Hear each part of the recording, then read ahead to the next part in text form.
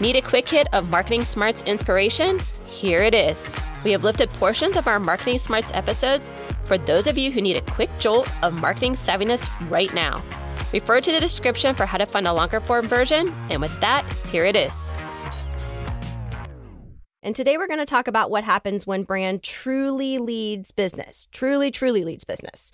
So often we have conversations with our clients and our prospects that reference big brand success, quote unquote. And they look at those brands and wonder, and they're just like, oh, we have no idea how they reach such success and what it takes to get there. Or on the other side, there's the perspective that it just somehow magically happens overnight, and the amount of hard work, diligence, consistency, and investment truly needed is completely discounted. So regardless of which side of the coin you're on, the truth of the matter is that big brands become big brands by making brand the focal point and the decision-making metric for anything the company does. Yeah, and there's even another side of that coin, April, if you can have three sides to a coin, which is that a lot of people say, well, I just have a widget. Like, I don't really have anything that's special enough to become a brand. And what we say is that anything can become a brand. It's about cultivating it in a way that actually allows it to grow in that way. And that becomes the essence then of what you create everything around your business about. Yeah, exactly. So due to all of that, we decided to bring someone from one of the big brands on the show to discuss this topic, give you a peek behind the curtain, and really give some very tangible examples from a brand we all know and many of us love. And that is Steve Robinson, the former CMO of Chick-fil-A. Steve, please introduce yourself and welcome to the show. Well, thank you, April and Ann. Treat to be with you. Real quick, I grew up in South Alabama. I met Diane, my wife, on a blind date at Auburn University. Oh. Yeah. In fact, this week, we celebrate 50 years of marriage. Oh, congratulations. Yeah, it's a big congratulations. Yeah. We graduated one day, and 4 days later, we got married and headed off to grad school at Northwestern. Awesome. My first job was with Texas Instruments and the semiconductor group, specifically helping them market the newfangled calculators that they had rolled out, scientific calculators. Whoa. Which would, look at them today and you'd laugh. I mean, our phones do more than those things did. Yeah. I was there about a year, and I got recruited by the brother of a Northwestern friend to become a part of Six Flags in Texas. And I joined them. And the short of the story is I was with Six Flags for 7 years, started there, had a gig at a new project in Orlando for almost 3 years. But the majority of my 7 years, I was director of marketing for Six Flags over Georgia. They're the ones who brought me to Atlanta. And during my tenure at the park, I met some of the leadership at Chick-fil-A. It was by our initiative, we were trying to convince them to build a Chick-fil-A restaurant in the park as a way to build their brand and create trial. And you may say, well, that seems odd. Well, this is back in 1977 and 78 in that window. And Chick-fil-A was only in malls, mostly southeastern states, less than 100 stores. So most people did not know Chick-fil-A. So anyway, we found a site, had a store design, and they decided they didn't want to do it because they wouldn't make any money inside the park. And of course, that was never our objective. If anybody was going to make money, it was going to be the park. But it was designed to build their brand and create trial. Okay. About a year and a half later, one of the guys I met, who was the COO, Jimmy Collins, calls me in the summer, August of 1980. Ironically, 2 days after Diane and I had made a significant pledge to a capital program at our church, where our kids were also in school. And he said, we don't have a marketing department. Your name keeps coming up in our search. Would you have an interest in talking to us? Well, I have to tell you, April and Ann, in the back of my mind, I'm thinking, well, I know you don't have a marketing department or you would have done that deal with me. But touche. I didn't bring that up. And he basically said, we don't have a department, and we need somebody to come in here and design and build one. Our operators are experiencing more competition, and we need to resource them on how to build their sales. Mm-hmm.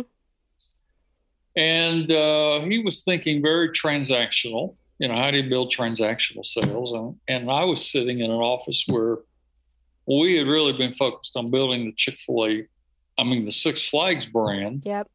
Around particularly the family experience. Our theme was hug your kids the Six Flags way. Had really engineered the guest experience to go beyond just rides and really create engagement with the guests and the guests with their families. So anyway, they were privately owned. Six Flags was publicly owned, and we were going through some really disturbing transitions with a new owner. A subsidiary of Penco, which came out of the Penn Central reorganization. So the short of it is, I told him, sure, I'd love to talk. I figured, 2 or 3 days, I got nothing to lose. Mm-hmm. I'd interviewed with Six Flags out in Dallas for one full Saturday, and they offered me the job. I'll skip ahead, and then I'll pause so you can ask some questions. 5 months later, I'm sitting in Truett Cathy's office, who was the founder of Chick-fil-A. I'm still interviewing. and I'm doing it still because I love my job at Six Flags. And it was becoming a little difficult because I'm literally having to work around schedules to meet all kinds of people at Chick-fil-A.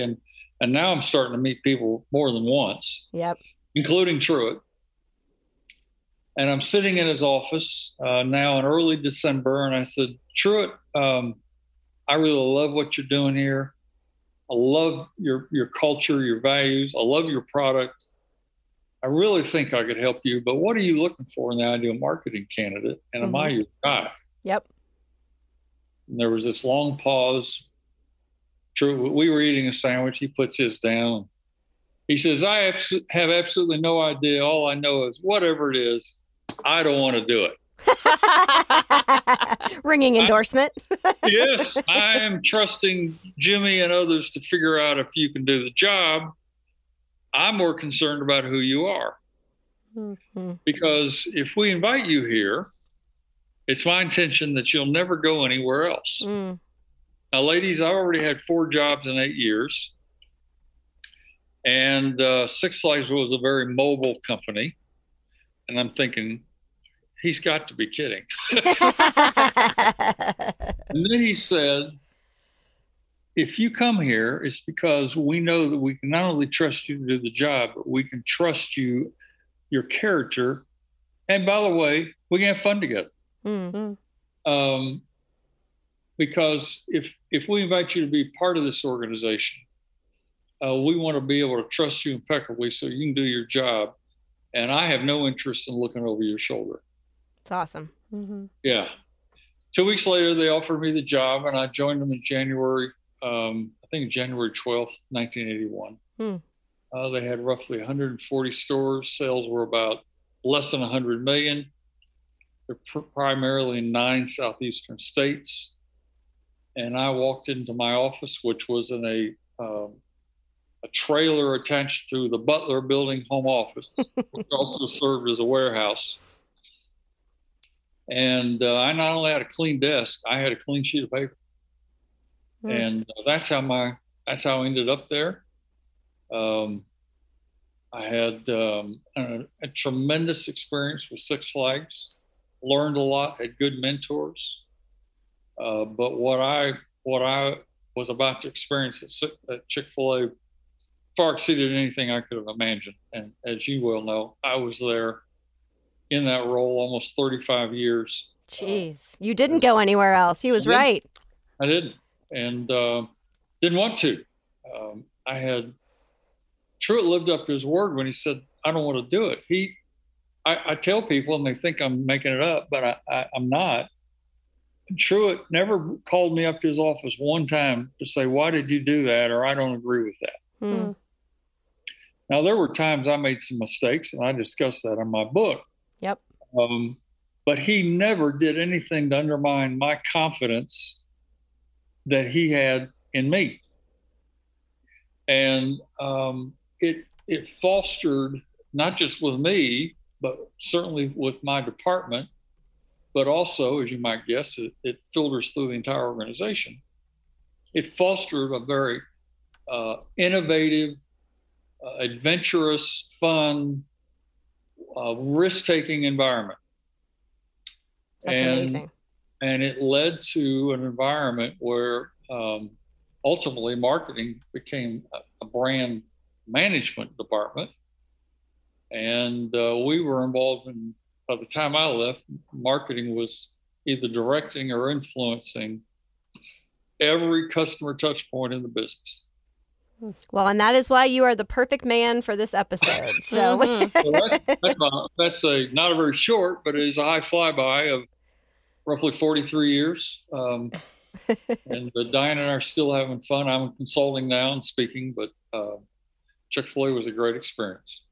Awesome. Well, we're very happy to have you. And I think everyone who's listening now understands not just why we have the Chick-fil-A brand in the room, but also Steve with all of his relevant background. So with that, we'll get into what happens when brand truly leads business. And the first point you've already preempted, which is great a little bit, Steve, and that is there's truly an emotional foundation by which to build brand. And you mentioned Truett Cathy already, and I read a good portion of the book and knew a lot about the brand anyway, right? Because it's one of the ones we hold up as a prime example of really, really embracing brand and making it the decision-making lens by which you do everything for your business. And I think it was amazing to see some of the behind the scenes in that book of, the fact that he was really about more things in life than numbers and dollars. Of course, he wanted to run a business and make money, right? But that wasn't it. It was about modeling true grace for his employees.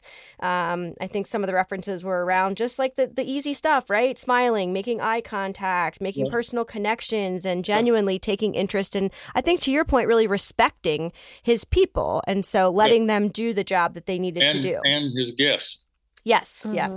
Yeah. And so this is what we would really call starting from the top, right? So you had someone that really was going to do that for you. And whether it's a single founder or a board or a C-suite, it has to come authentically from whoever the leader is. And it has to be a true belief that this is the way that you want to build your business. And then that allows everyone else to lean in. And to some of the points you made, Steve, really gives them that ability to do their job the best way they can while being themselves as part of this bigger brand, which is much more impactful and emotional than just, in this case, selling chicken sandwiches. And in April, I would tell you that what you just said is a very good summary of what made Chick-fil-A different. Still does. It's still family owned, by the way.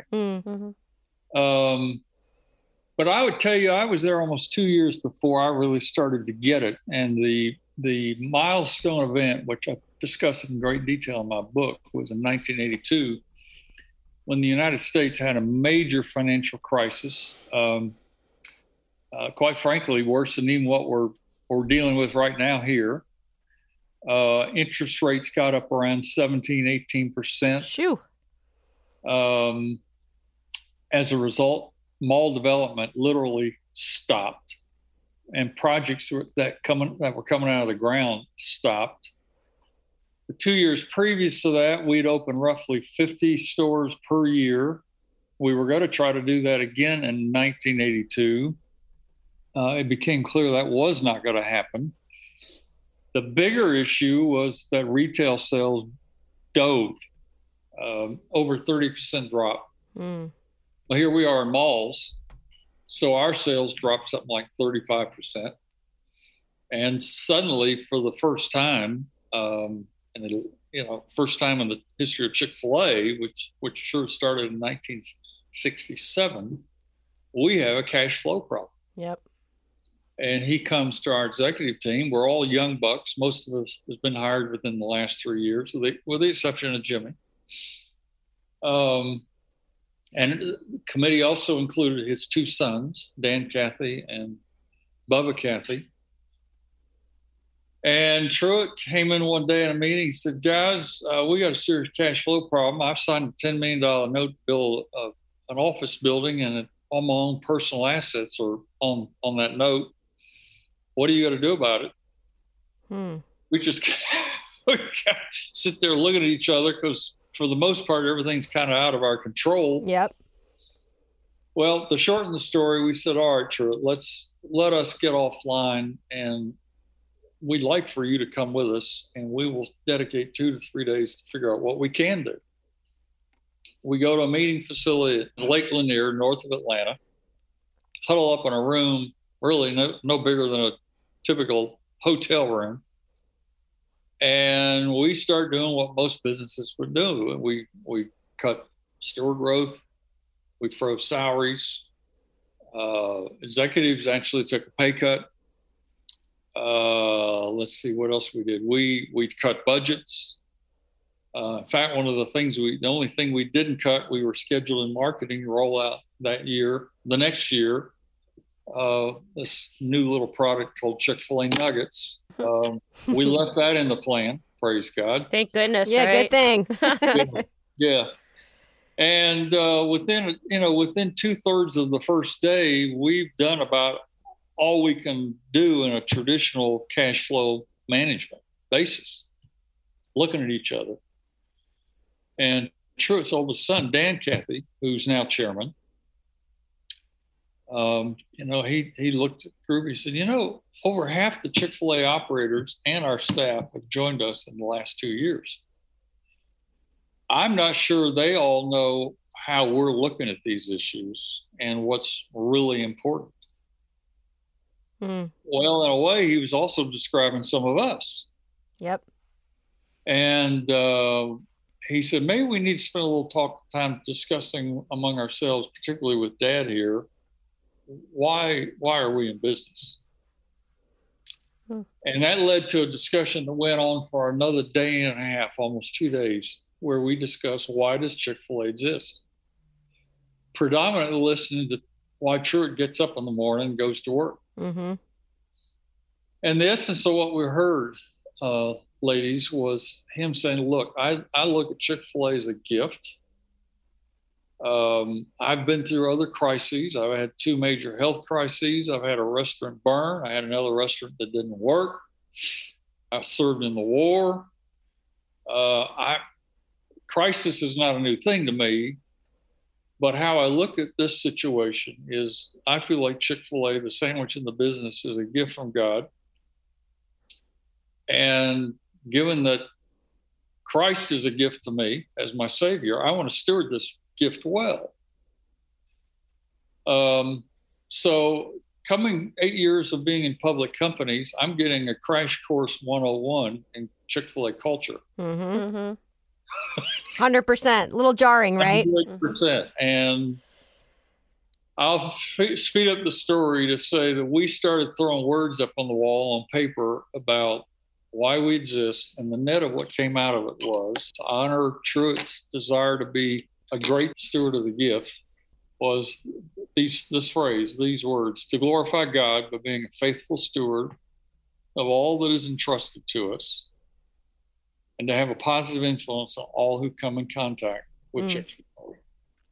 And that would be the brand message that we're talking about here, right? Without saying it. Yep. He was not motivated by wealth. Profitability is the lifeblood of a business. We cannot operate and not be profitable. Sure. But I'm not interested in how much wealth I build. I'm not interested in growing fast. I want to be a great steward of this business and the people we attract to it. And that was the filter that led to the purpose I just quoted to you. That purpose is still the purpose of Chick-fil-A, word for word. Not one word has been changed.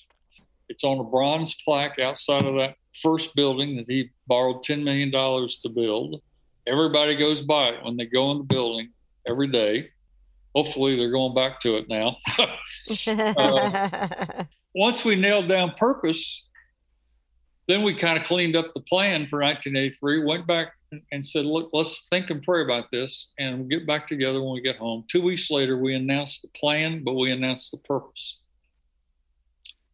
And April and Ann, my sense was when we unpacked the purpose, it was by far more impactful than when we unpacked the plan. Yep. There was this sense of relief, sense of motivation, a transferable sense of purpose that people identified with. We made it very clear this doesn't have to be your purpose. It doesn't even have to be the purpose of the operators running the stores, but this is the purpose of the home office and what Truett desires the brand to represent. We implemented, people just went to work.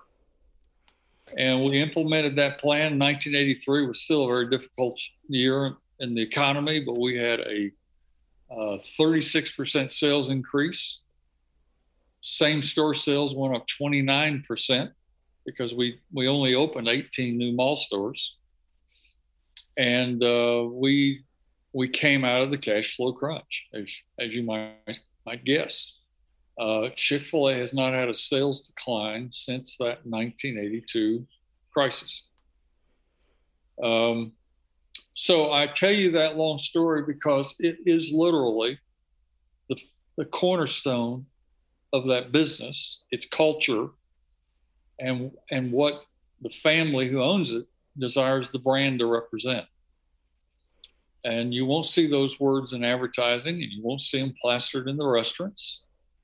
The desire is, as it said, is to be a great steward of talent, people, money, and to have a positive influence on all who come in contact with the brand, which obviously is a major litmus test of what we put in front of the customer at all fronts: food, service, communications, events. That's when I really understood Chick-fil-A. And had a great deal of influence on me desiring to have a long career there, because it was not only an environment where Truett was empowering me and my team, but it was an environment that Diane and I personally identified with in terms of what was important to us.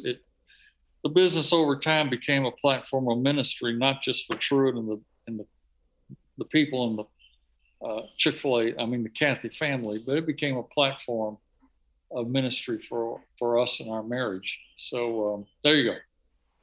Now, I think that's a fantastic story that exemplifies a lot of the things that we talk about all the time. So for everybody who's like, when we talk about vigilant leadership, and we talk about hiring for aptitude, and we talk about purpose and building culture, you just told a very beautiful story that weaves all those things together and really then exemplifies through the impact what can happen when you do those things.